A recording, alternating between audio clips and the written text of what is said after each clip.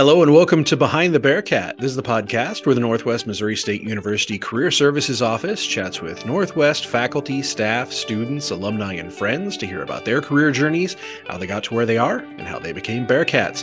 I'm Career Services Assistant Director Travis Klein. And I'm Hannah Christian, the Director of Career Services here at Northwest.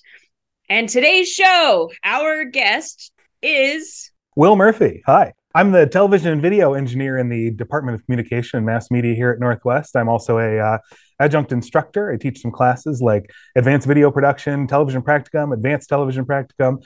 And basically, I tell people if it plugs in, if it blinks, flashes, or catches on fire, I'm the guy you got to come see about it. Welcome, Will. Most requested guest. Yes, I think Will gets the award for most times name dropped in podcast history, going all the way back to season 1 of Behind the Bearcat. So a lot of people have things that blink, flash, or catch on fire. So absolutely, yeah. When news breaks, you're there to fix it, right? That's right. And your name, when you throw it out there, it just Will. So tell us, Will, tell us your story. Literally, just start from the beginning. Young Will as a lad. How did he get to be this great Will?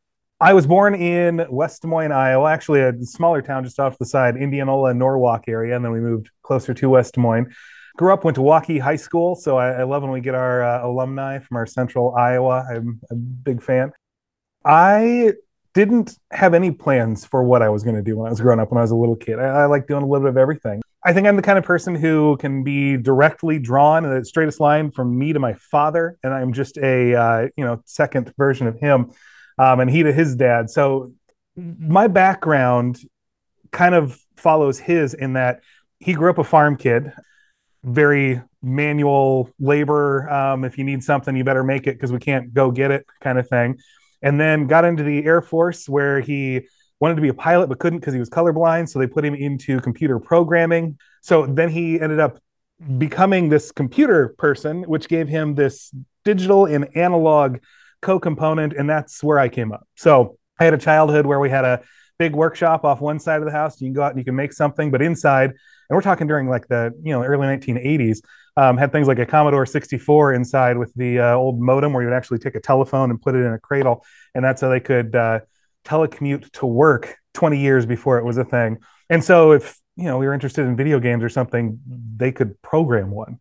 And so that childhood explains a lot of who Will is now. You draw that line straight from my parents and their crazy diverse things that they do, and I'm definitely their son. So I came up through doing a lot of speech, forensics in high school, that kind of stuff, theater. Really had a passion for it. I love the magic. When I was looking at schools, I was accepted to University of Iowa and Marquette were a couple big ones on my list, and I went and toured Marquette. It was interesting. We were, in fact, just threw on a summer trip going to see Dave Matthews play once and went through the campus. And there were no trees. It was inner city. It's a great school. It's a great program. But I just kind of looked around and I was like, I don't know if I could be happy there as a place. University of Iowa had kind of the same deal. My dad was born outside of Iowa City. And so I really thought for a long time I'd go there. And then finding some of the class sizes, friends who were going in classes of 200 kids in a math lecture. And I realized I'm never going to be able to learn like that. So my mom had been a Bearcat. She's from Lenox, Iowa, Southern Iowa area. And so she said, well, let's go down and we'll take a look. And I, being an Iowa kid, everybody has the interstate rivalries, of course. So I thought Missouri and education were going to be kind of an oil and water situation. And I admit I was wrong. I was here maybe 10 minutes and I was sold. The place just beautiful, as we all know. The people were nice. It's the kind of place where if you're wandering around and somebody would go, hey, do you know where you're heading? Instead of putting their earbuds in and wandering off. And I caught on to that real quick and realized this was kind of the place I wanted to be, but I didn't know what I wanted to do when I got here. So once I came to Northwest, I started out over in theater and some tech theater. I was looking into some psych and soc stuff. And I kind of stumbled across the mass comm as a minor, which is where I figured I'd kind of vector out from and then match it up with something else. And I was a mass comm major, by the way. I was never a broadcasting production major, which is the fun fact for a lot of students here who looking for that. But I came upstairs one day. I was taking a class with Dr. Bob Bolkin, who's one of my still favorite instructors on this planet Earth. Came upstairs and Scott Duncan, who was the engineer in the television studio at the time, was in the television studio. I get to the top of the staircase, there's a door open and I look into it and I think, wow, this is this is amazing. And I kind of walk in, and Scott, doing something that I've tried to continue in my 20 years here now, didn't ask, what's your major? What are you doing? Why are you in here? He said, do these things interest you? Yeah. Well, come over here. I'll show you how they work. That was all the discussion. And that got me into learning about mass comm. And I had the quick realization that, hey, theater is great. I'm a technical theater kind of person. I'm not an on-stage kind of person. But the realization that I don't want to live in New York or Los Angeles to make these things. And it's a really hard, grind out world. It's magical and it's amazing, but it's hard. And I realized that every town has a theater that is a television station. Every large city has sometimes 2 or 3 or 4 of them. And that gave you a whole lot more opportunities, and there's a lot more magic to be found. So I apprenticed under Scott for 2.5 years as I took all of the mass media classes. Again, never even put thought into like, hey, I should go to my advisor and be like, why don't I make this a double major? And doing the math later on, I realized I could have walked out the door with both of them, but just kept taking the classes because everybody around here was so amazing. Fred and Jackie, Jody, just wonderful, wonderful people. And so that got me stuck here. And then coming up, I guess it was February 14th of 2003, Scott Duncan came in, and after 2.5 years of apprenticing under him, said, hey, I'm going to go get my wife. She had gone out to Regent University in Virginia to finish up her doctorate, the amazing Laura Duncan. And Lauren, too, I had classes with her, and having both of them in the same place was fantastic. So, oh yeah, you go get her. Great. How long is she going to stay? And he said, no, I'm going to hear her, but it's a one-way trip. And I did the math real quick, and he said, I put in my 60 days notice. And I said, well, that's not cool. He said, I did it 30 days ago. And I did more math and went, hey, but that means you're leaving in a month. And he goes, yeah, and I think you would do good to cover this position for a little while they hire somebody. And that rolled me right into being a temporary video engineer, which I, of course, told him, absolutely not. No, I have no idea what I'm doing. But it turns out in them looking for other people, they brought in, I remember 3 or 4 applicants, maybe 5, who I gave tours and spent half days with trying to show them the equipment around. And the number of them who were looking at the stuff and going, we didn't do stuff like this at our studios, or I'm not sure if I'm really, and because I was just the kid who was there, they were pretty open with saying, I don't know, that's not stuff I'm really familiar with. And it became kind of apparent that the kid who was working it was probably better skilled for it. So I turned down a job at KQ2. I was going to go down there and work at Creative Services under the amazing Bob Schultz, and turned that down, said, I'll do this. And he said, all right, when you're done with that, you come up here. And it's been 20 years. They're still waiting. So it's been a really neat ride. I've been able to do a lot of things here. I've been able to turn it into this job that I love. Being at Northwest, I've been able to pick up a dual master's degree. There was a program in instructional technology that was half computer science and half education. I was one of the first out of that program. And then Adam Bocart, who you guys have talked to, the amazing Adam Bocart, was one of the last. So we kind of bookended that program. Well, I think we were, amazing start and amazing finish. And they just realized this is a good place to, we've peaked. End on a high note. Yeah. Right. So I took the ability I've been doing tech every day. So I thought maybe I should do a master's in becoming a better teacher. And I've been able to do that. So now I teach, I fix, I make, I spend time with students, convincing them that they can do things that they keep telling themselves they can't and don't imagine in their wildest dreams they'll be able to pull off. And then they get so good at it that I ask them how they did that. And I think that's something people don't understand about Northwest is, we're not a huge school. We're not the size of Iowa State or MU or those schools, but the facilities you guys have in Wells Hall rival, if not beat, a lot of those bigger schools. Can you kind of talk about some of the stuff, the toys you guys have over there that you get to play with every day? Yeah, I've been in a lot of school production facilities. I've been in a lot of professional production facilities that don't have what we have been able to offer here. We've just been doing some looking at the job descriptions to see how much has changed over 20 years. And we actually, in the last couple of weeks, came up with a list. And we figured out that when I got the job, there were 4 production facilities that I was tasked with taking care of. Our television studio and our control room. There were a couple broad op studios that were literally at the time a couple of magnetic tape recorders, and they had just moved over into computers. And, the student publications area, that kind of stuff.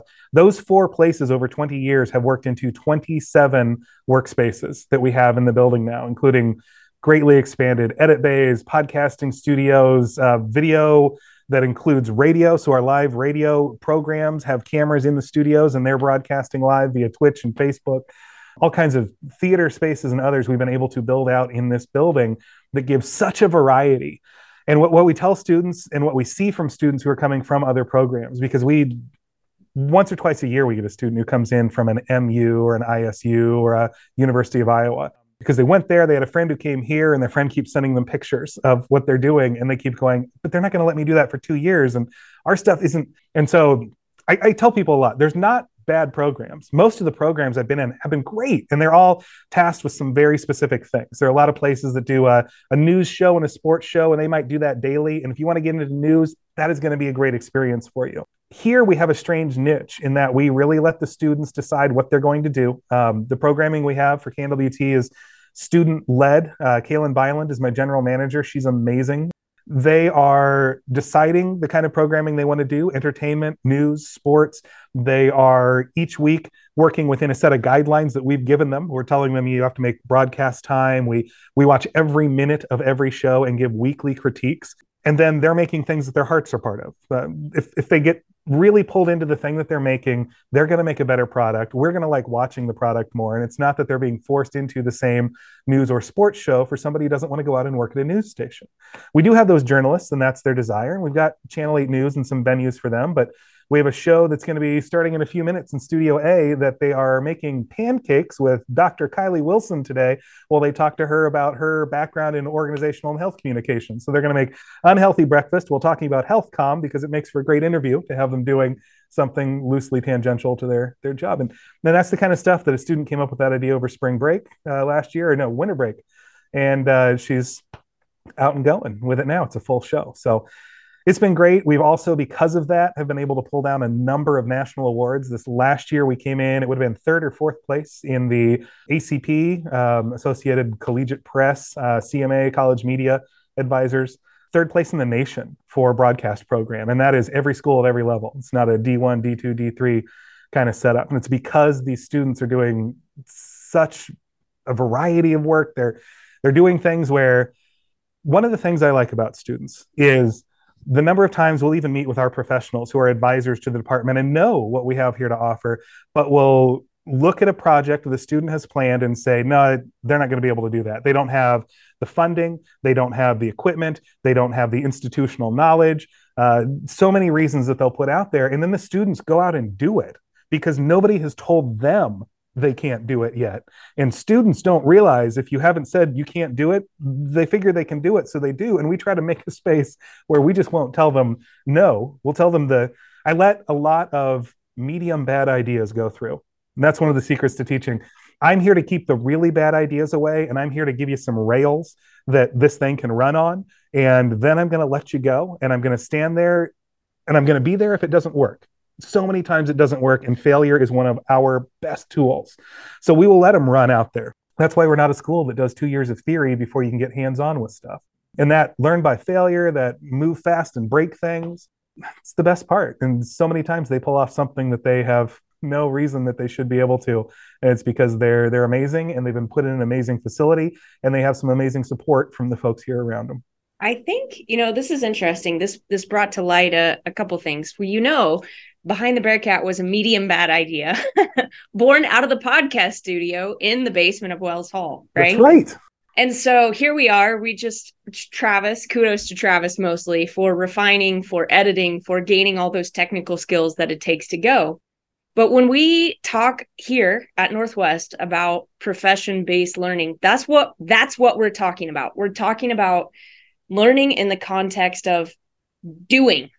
We're not talking about learning. Theory is important, but we're not talking about learning in the context of having to have this broad base of theoretical knowledge before you can take action on something. And so that's why, KNWT, the radio station, that's why it's so important to let students just be interested and jump in and get that hands-on learning in addition to the theory. Just like we did when we started Behind the Bearcat. We were very hands-on learning. And one thing that I think a lot of people don't understand, and whether that's you, Will, or whether that's us, is that there's a lot I don't understand. Yeah. The more we do things, the more we don't understand. It gets harder. It takes courage, right? To just be like, I don't know what's going on here, but I'm going to do something. And so shout out, you say, you learn a lot from students. I really encourage students to have the courage to go out and do something that interests them. It's hard for us as professionals to be like, I'm going to flop at this podcast, this medium bad idea of a podcast, right? But literally, if you just keep going, I mean, we just keep making episodes of the podcast. Like eventually it won't be a medium bad idea, right? You Right. will iterate and you will make twists and turns and you will get there. So hats off to you, Will, for continuing to give that advice and supporting those medium bad ideas. I love medium bad ideas. I'm going to steal that one. We have a lot of discussions in practicum about the right level of danger to get yourself in is right here. It's just enough that if you really need to get a breath, you can still get up there, but you won't learn anything if you're not in over your head. So many of the really, really fun things in my life have come from a snap decision of saying, yeah, we can do that. And then a couple minutes later going, oh my God, can we do that? And so there's a event that we did last spring with the students that after we'd come back from COVID, we called it Bearcat Bash. It was the first football game back coming off of COVID. And both teams had to cancel. The other team had enough players out, they couldn't field a team. And they said, well, football game's off. We're not gonna go out there. And we said, well, that's great, because we also don't want to be crammed into a tiny booth anytime that we don't have to, but we did realize maybe this is an opportunity. And Katie Strickland and I, and just kind of walking after lunch one day, decided, we've got the band, they're ready. They're amazing. The BMB, I mean, my God. We've got spirit squads. They've been practicing. We've got the TV crew who's been looking to get out and do something. We could do something outside. We don't need the football team. And so we decided to put on basically the halftime show out in front of the admin building with less than 48 hours to go. And we told the students, literally, hey, we just decided this thing. You have 48 hours. This is going to be an event for, we're assuming, 500 people starring 125 stage actors eventually. You have 48 hours. You're also doing classes. It's the first week of classes. Go. And they did. And they pulled it off. That's the kind of stuff that you set up that we got in too deep. And it quickly morphed from let's get a couple cameras to let's take out the truck to let's get a jib and that kind of stuff. And we end up turning out this live TV thing. And I think that's pushing that. Sometimes it's giving them something they can get out and do that's too deep. Other times it's pushing them into, you sit and you listen to a lot of their ideas. I try to spend a half hour to an hour a day out in our lobby area, sitting with the students when they just randomly wander through, and you meet so many of them, you get to know parts of their lives, and really quickly they will come to see you not as an instructor, but as a resource, a person who they can ask questions and do things about. So just this morning, we've been talking about internships, we've been talking about producing features, we've been talking about networking and how to get into contact with some people who are out there. I've looked at 2 student projects. Just being out there and making yourself available and sometimes convincing them that they can do this thing is that silent back end to it too. And you got to get out and just say sure and then figure out later if it was a good idea or not. So you mentioned the truck, and we've had the truck. It's been mentioned a couple times, but that's one of those things that's rare for a school our size to have, is a full-on broadcast truck. Do you want to talk about it and how it came to be and how you use it in the department? There are only 4 broadcast vehicles in the nation that are wholly owned by the student media, not by the school or by a entity with them. So like if you go down to MU and KOMU, that's a TV station that works a ton with the school. They're almost nested within it, but the equipment belongs to them. It's kind of like the setup of KXCV here. We are blessed to have this professional station here in our building with an amazing group of people. But a student can't walk out and say, hey, I'm going to take your van and we're going to go over here and cover this thing. No, that's equipment of their station. And so in our case, the broadcast truck is the property of the 4 student medias who run it. Missourian, Yearbook, Radio, and Television, who uses it the most of all of them. So I'm a little biased, but it's a fantastic resource. It's actually, so we talked about bad ideas, medium bad ideas. One year, John Plascoda and I, who was an instructor here, were sitting at a conference that was happening over it was the CIE at the time, looked out the window, and there's this white short bus, a 1987 Chevy Bluebird short bus, the kind of thing that is ugly pretty to a maker guy like me because it's a blank canvas. And we see it across the field sitting behind surplus, and we think, man, after this, we should go over and steal that. And so what we do is we go over, we talk to Ronnie, we talk to Mike. It came out of athletics. Athletics was parking it over there for a bit and had a long life with them of hauling stuff around. We took it. I had a couple student interns. We turn on the A-Team music here, ripped out half the seats, put in some big benches, some portals and things for wiring. And we had the 1987 Chevy Bluebird student media bus because the school for years had said, well, I don't know about getting a vehicle. And they're right. Giving the keys to a large investment like that straight to students is definitely something that I don't doubt them for asking a lot of hard questions. But all of a sudden, here was this vehicle they already owned. So, okay, that one's off the table. So we built it out into a media truck. We ran that for about 3 years. It ran great. We didn't have any issues. Well, it didn't run great. It was a 1987 Chevy Bluebird short bus. It ran reasonably well, but we ran some great productions out of it. And that morphed into asking about moving up into something a little bit bigger, a production trailer or something. And then Dr. Tim Motet, the provost at the time, had found some money in a pool that had to be used by X date. And he looked down our list of requests and said, that'd be a good one. So we were able to acquire that one through a broker. It came from a PBS station in Florida when they cut funding to public media. They went from, I think, 7 stations to 3, and this was from one of the 4 stations that didn't survive. They sold it off to a company in, they were just outside of Baltimore. That's where we got it. They were going to build it up into a production truck. They'd just done another one that had gone through a $1.2 million conversion on that same size truck.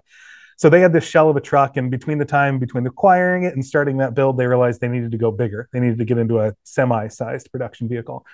And we were able to buy it. He was worried about selling it to local people who would build it up and compete with his company. So we were able to buy it basically in one of those, hey, here's all of the budget we have for this thing. I recognize it's $20,000 less than you're asking. Can we do this? And we managed to pick up that truck as a shell for less than 50 grand, which is well less than it was worth. Brought it back here, and then working with some amazing folks that we have out there in the industry. So many people like Ed King down at KMBC, over at Sprint T-Mobile. We've got a whole ton of grads there, but Tim Wilkinson, who is their chief engineer, and he is one of the guys who feeds us equipment all the time. We've got folks at Frontline, the company who built the truck. When we went out to Las Vegas for NAB, the National Association of Broadcasters Convention, which is a yearly stop where we can get hands-on with a lot of gear to test it out, he remembered seeing the photos of the empty truck, that it was going to a school, hadn't had anybody else who'd done something like that, and took pity on us, for lack of a better term. And they called a couple months later and said, hey, I remember that truck you had here. Turns out that one was built for us. They built it for their local television station, which happened to be that PBS station that was closed out. So he remembered that specific truck and said, hey, we've got a couple pallets of gear here that came out of a Fox truck that caught on fire, and the insurance company said, get rid of it. And we asked them, what happens to it once we set it next to the dumpster? And they said, I don't know, that's the trash guy's problem. So they called us, and we went down and picked up $400,000 worth of smoke damage equipment that I and some interns over the summer spent some time. That was right when I had my twins too. So I got them started and then had to disappear for a couple of weeks to go have kids. And we worked all that equipment down. I think only 1 or 2 pieces didn't fire back up after a complete tear down to circuit boards, cleaning, put it back together. And so we were able to install a lot of that gear in the truck. So for less than a $75,000, $80,000 investment, we have a truck that is easily worth probably $500,000 in a real production environment. We've upgraded that to the point now that it is a 16 camera 4K rolling television studio with its own onboard fully self-contained radio studio and large speakers out the side. If you've ever heard it, it's got a wall of speakers that definitely go all the way to 11. And so it's one of those things that there are only a couple of those at other schools where students have the ability to do that, or to say, hey, we've got this idea to shoot this thing. We're going to take the truck and go do it. And that's all they need. They don't need to seek layers and layers of approval. They can go out and do that. And that's been one of our most fantastic additions to the program. And it's the kind of thing that we've been able to do at dime on the dollar because we're thrifty. I feel really fortunate to be supported in the way that I am in my job. There's a lot of times that I'll go to my supervisor and say, hey, this thing is broke. The XYZ is malfunctioning. The company says it's $5,000 to fix it. I think I can do it for 700. If that doesn't work, that's that money out the window. But I think I can rebuild that part for $700. And they've just about every time gone, okay, give it a shot. And so far, I haven't lost on one of those. I don't know that it's a good streak, but it'll end sometime. But having that kind of support and that it runs all the way up, and that we have people like our promost, Jamie Hoyman is wonderful for supporting that kind of a vehicle. The times that we've come up and said, hey, we need to do this or that. And she just looks at it and, yep, all right, you need it, let's do it. And she's one of those people who's able to see where that investment is going straight to students. And understanding that a piece like that isn't just an educational tool, it's a recruitment tool. It's a way to make national award winning productions that you can enter into those things. So it's not just a line expense for, career, student career, experience. It's all those other things. So having leaders that understand that, I imagine, makes a huge difference for you. It does. At one point, John Jasinski was the chair of our department here long before he became famous. And so that was great because it meant that we didn't have to do a lot of explaining about what our mission was every time that we go up for some asking. We've just, our administration and the support we've gotten from them has been great. And honestly, it's part of what makes this program possible. It's got to be a full buy-in. Otherwise, this doesn't work. Well, you're sitting in a pretty cool place too. At least the background looks pretty cool. Can you tell us about that? Yeah, this is the Kelly Ferguson News Studio. Kelly Ferguson was he's still with us. Guy's fantastic. He is an alum of ours who donated to something that was similar to what he was doing, places where students could hang out and make things.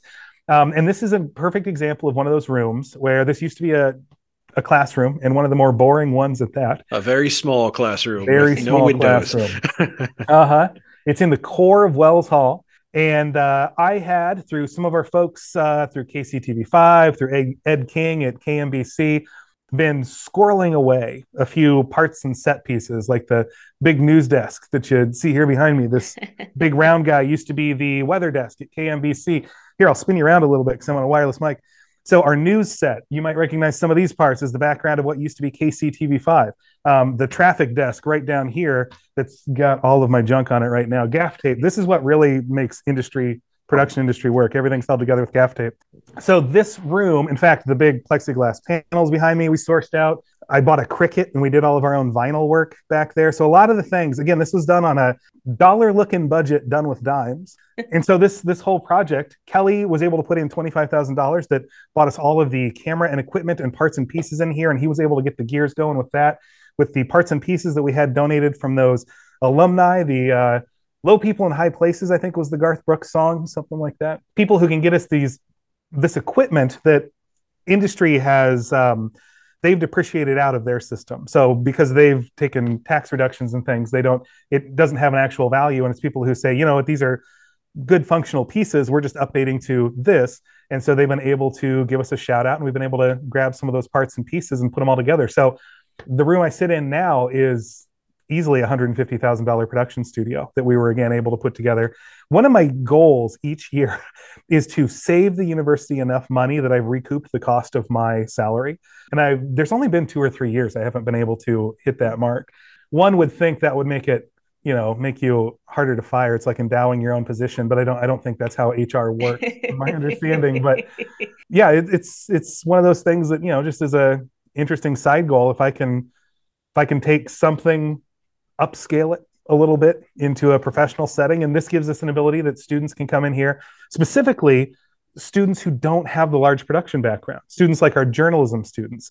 I've got a lot of broadcast students who are fantastic building up and putting up whole sets, but the journalism students, that's not something they would ever be doing on a day-to-day. The set's already there. So we give them that same kind of place where they can just jump in, do the art that they are practicing, do it at a professional level with professional equipment so that they aren't freaked out the first time they go out and do that in the real world. How much has technology changed Mass Comm too? I would imagine now, like there were several students in the program we were in there who wanted to do filmmaking. Right. When you want to make a film in the late 90s, early 2000s, that was a lot more difficult than now. You need a iPhone and a Mac, and you can basically make Hollywood level production. So has that kind of changed? I mean, obviously you still teach broadcast tools and how to use, professional equipment, but they can do really high quality stuff without those tools sometimes too, right? There's a lot of places too where we try and work with the students. A really good example. So the Arab Spring a few years ago, the uprisings in the Mideast, and the reason the world was able to see that was because of journalists and documentarians who knew how to get a professional look off of the cell phone in their pocket.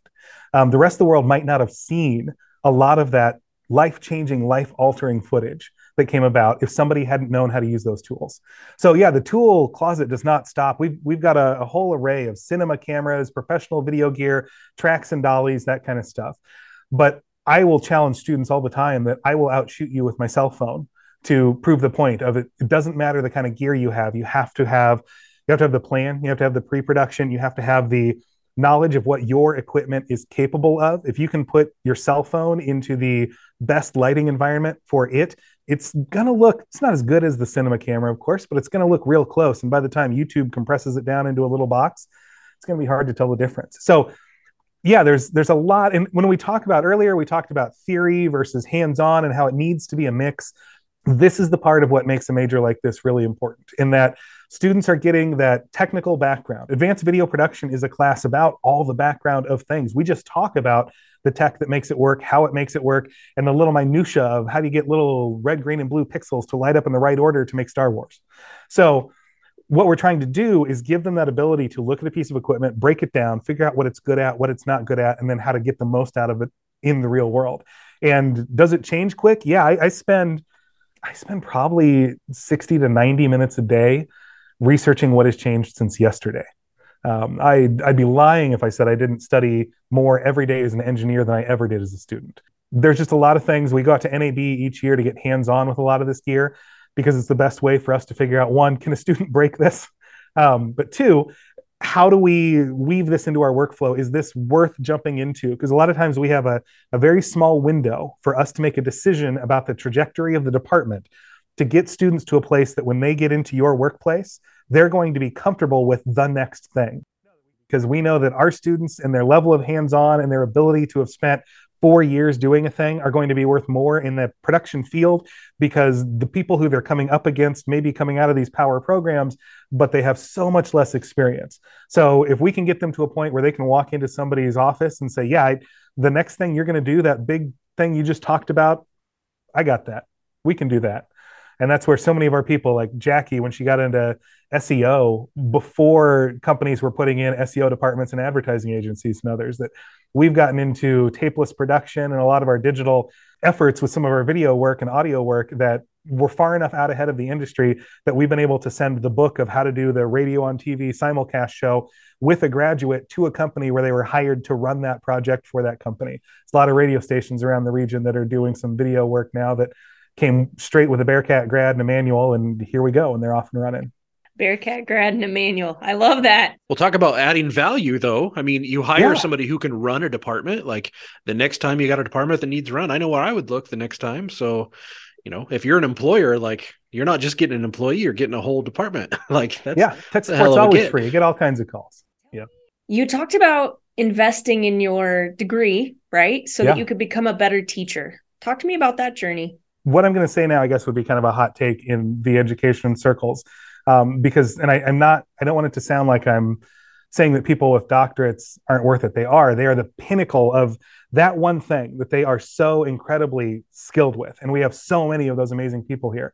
But one thing that I have seen a lot, not just here, but everywhere, is that the more specified somebody got with that thing, that some of the other things had to go to the wayside. And I've seen a lot of people in my life who are doctors who are not communicators, medical professionals, educators, all of those, who that communication side wasn't necessarily there because it wasn't their forte, or the in the classroom, like how to write a test and that kind of stuff is huge. And I'd seen it lacking in some places. And so I realized that was a thing that I didn't have any personal knowledge of.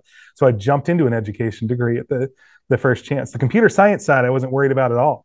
And the instructors over there were great. So asking around, of course, Northwest, with its history as an education school, everybody came back with, oh, they're fantastic. Oh, the teacher that, and then they'd throw out a name and talk about all the amazing things they'd done under that person. And so I thought, well, I'm in the right place. If I'm going to learn how to be a teacher, this is the place to do that.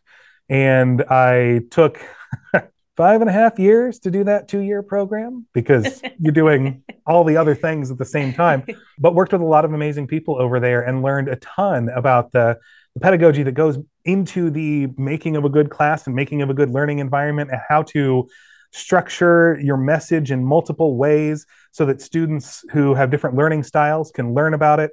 And that has flowed back as I have authored a number of classes here, like Fundamentals of Electronic Media Production, which is a hands-on intro of intro classes that Adam Bocart now teaches, was entirely structured around that thought that if somebody else is going to go to another school and say no to them because it's going to be 2 years before they get their hands on a camera, then they're going to come here. I'm going to make it less than 2 weeks. So I want to get a camera or an audio recorder or graphic design tablet into their hands the first 2 weeks that they're here on campus. And so it's planning a class that, one, gets people away from that fear of those things. It reaches out to them with some really understandable, basic usability concepts and not being afraid of the tools you have at hand. And it forces everybody to try a little bit of everything. And that's the kind of stuff I like in education. I don't want you to do an assignment. I want you to do something your heart's in. So being flexible with the way that you teach. I try to do assignments like a master shots in advanced video production, where the students aren't given here's the thing you're going to shoot. They are given, again, those guardrails of, we're going to do shots that have camera movement in these 4 styles, but whatever you're going to make, that's what I'm going to grade. So some students who are into news and journalism are going to do documentary type projects. Others are going to do Hollywood slasher films, all of Justin Ross, who we were referencing there just a minute ago, some of our great Hollywood alumni. We want to try and plan something that the student really puts their whole heart and desire into. That work product is going to be better. They're going to get more out of it. We're going to enjoy watching it more. And so that learning how to make that happen was something that I did through that master's program, knowing that it was a weakness before. And I always tell people that the best team you can put together when you're putting together a crew is to figure out what you don't know anything about, hire those people, trust them, and stand back. You do the thing you do well, get other people who do the thing they do well, and let's all work together. And that's going to make the best end crew. So you're talking about this in the course of like mass media students or broadcast students. Mm-hmm. So when I was a student in 2000, I think it was 5 or 4, I don't remember. I was in Spanish, intermediate Spanish 1. And shout out to Paco. One of our assignments was we had to create a telenovela. And so we wrote it. I was the crazy old lady killer grandma, right? You said slasher film. It just brought this all back. But one of my good friends was and Travis, this is another guest idea, but Crystal, her name was Wales at the time, but was a mass media student. And so this has nothing to do with any class. This has nothing to do with anything other than the fact that she helped me I did all the post-production, but she sat down and taught me because of the way that she was learning in her classes.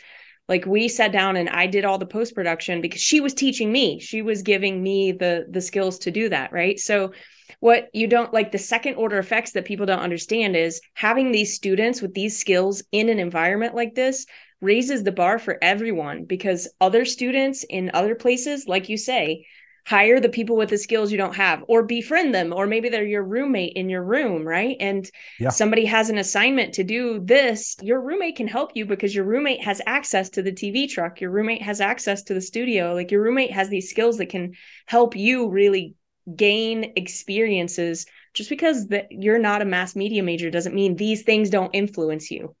We're the center of an ecosystem.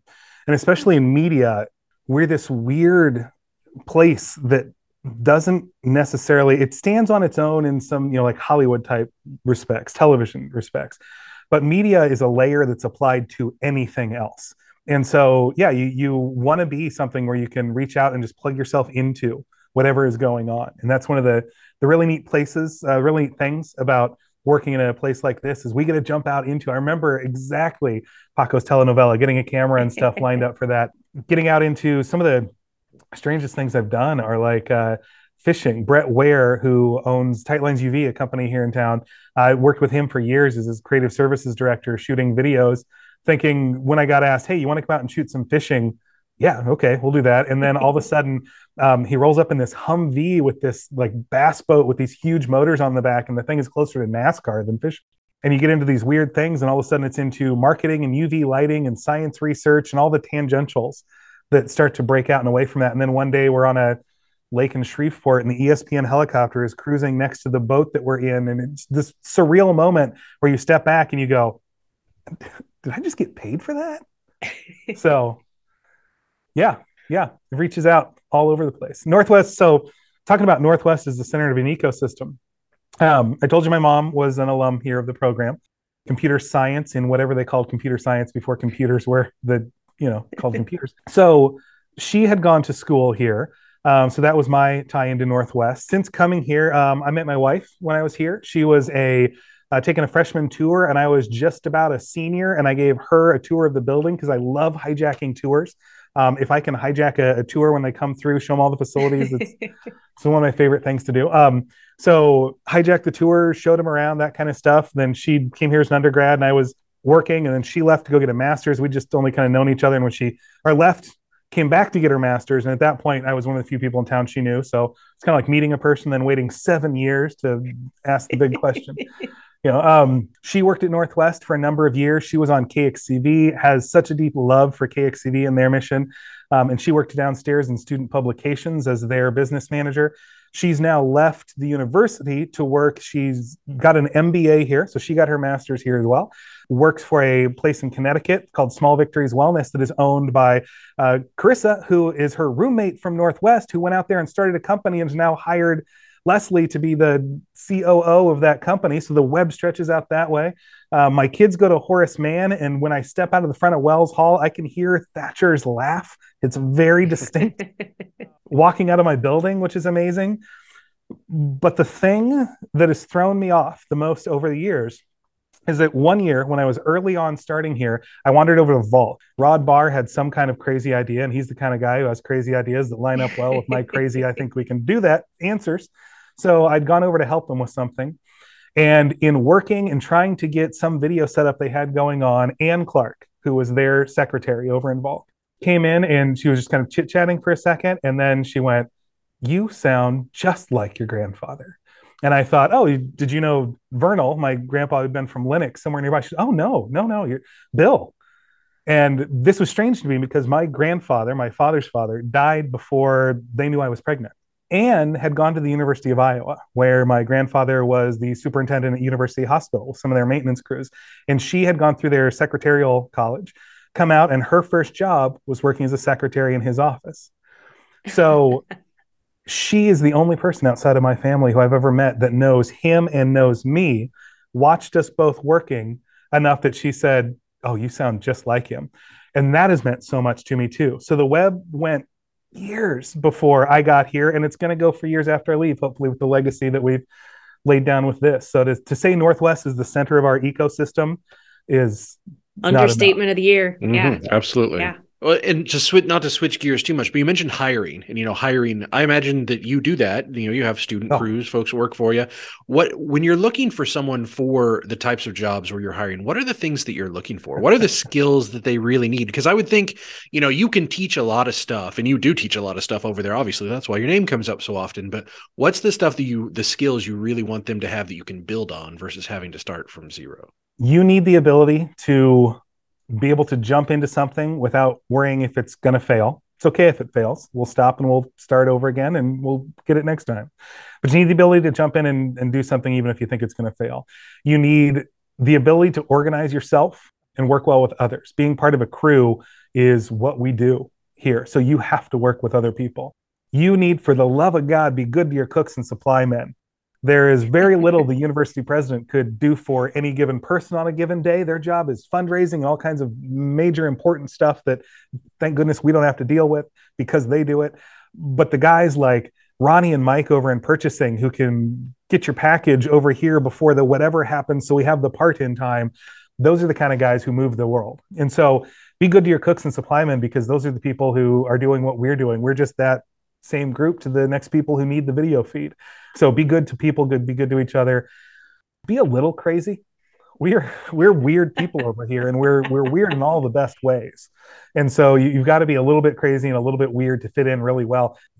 Yeah, this is it's a world where we're looking for people. Moose Bland, Brandon Bland, when he was on your show. I've known as Moose Bland for years. He was a student, and he's exactly the kind of people. You can tell by watching where he was on your show. Adam Bocart. He's exactly our kind of people. That's what you need, but you can also, anybody can get in and dabble. And one of the best things about this, something that from a hiring standpoint, media production is one of those jobs where it doesn't matter if you're black or white or purple, male, female, it's about your reel and the work that you can bring to something. And that's one of the best parts. The equalizer is this is about your work. Most people, before you get hired, you might not even have ever physically come in contact with them. we live in a production world now where I worked with a person for 4 or 5 years producing videos for ACP, Associated Collegiate Press, some of their awards videos. And I've never physically met the producer that I've worked with. I've never heard her voice. We talked over a couple of apps and things, but have done hours and hours and hours of work. So this is a field where you might not even physically ever meet the people that you're working with, and you can still ply your trade. So I know it changes a whole lot about the appearances and that kind of stuff that go with some other profession. Interesting story about hiring. The kind of person I'm looking for. I had a student last year who came up from Eldon, Missouri. His name's Jason. And he came to a football game, and about 20 minutes before kickoff, 4 of our operators, 2 were camera operators, 1 was the audio operator, and I think another was one of our grips, got stuck in the elevator over at the football field. And so we get a call over the walkie-talkie that, hey, we're not going to make it. We're in the elevator. We're trying to figure out what we can do. So, of course, we call Rick Allen, who fixes everything around here. Fantastic guy. We call Rick Allen. Rick Allen gets people, and they go over there, Rick and Tina, and they're working on that. So we go, okay, when they're out, they're out. Until then, they're in good hands. And then we start looking around at how are we going to pull off this shoot, because we've got this major game about to happen. This student, Jason, has he's talked about how, he was playing football. He got hurt, and so he decided he'd be the cameraman for the team, and he's been doing that, and he really liked it. And so I said, hey, how comfortable are you with that? Really liked it. Are you like, I'd run a camera today kind of comfortable? And he kind of jokes, yeah. Why? And I told him, because in 12 minutes, if they're not out of that elevator, you're the south camera and I'm the north camera, and we're going to get this done because the shoot doesn't care. And that kid, that was his interview. He's on the team. He was one of our first freshman walk-on students onto CatVision that we've ever had, because he was willing to do that thing, willing to jump in, even though he was terrified at that moment. He was going to be a camera operator. And you know what? They got out of the elevator, and I think he was a little sad about it. Well, thank you so much, Will. Like I say, it's a pleasure. We've been setting up this interview with you for ages, and you not only met the expectation, you smashed through them. So thank you so much. And, it's funny, you mentioned being an engineer, you fix things, but most of the time people have mentioned you, it's not because you're Mr. Fix-It or you're the technical guy. It's because you've been a mentor, because you've been a teacher that changed their life. It's really those relationships that people remember more about you versus your skills, which your skills are legion, like they're legendary. So not questioning those at all, but it's really those relationships you've made with people, I think, is the reason your name has come up so often, because you have, in your 20 years at Northwest as an employee, you have probably changed more people's lives that we've talked to than anyone else on campus. So thank you for that. That's what Northwest is all about. And one of my favorite people on campus for sure. So always a pleasure to chat with you. I appreciate that. It's what my father was like. It's what Scott was like. And I fully have the knowledge that that's the reason that I'm here. So I just try to pass that on to students as often as I can. Excellent. Thank you so much. Thanks for coming on my show today, guys. I told you being in the studio, it's going to be hard for me to fight that off. No, I really appreciate being able to come on and being able to share that kind of message and talk about some of the fantastic folks such as yourselves that we have right here at Northwest. Excellent. Well, that will do it for another episode of Behind the Bearcat, and we will talk to you next time.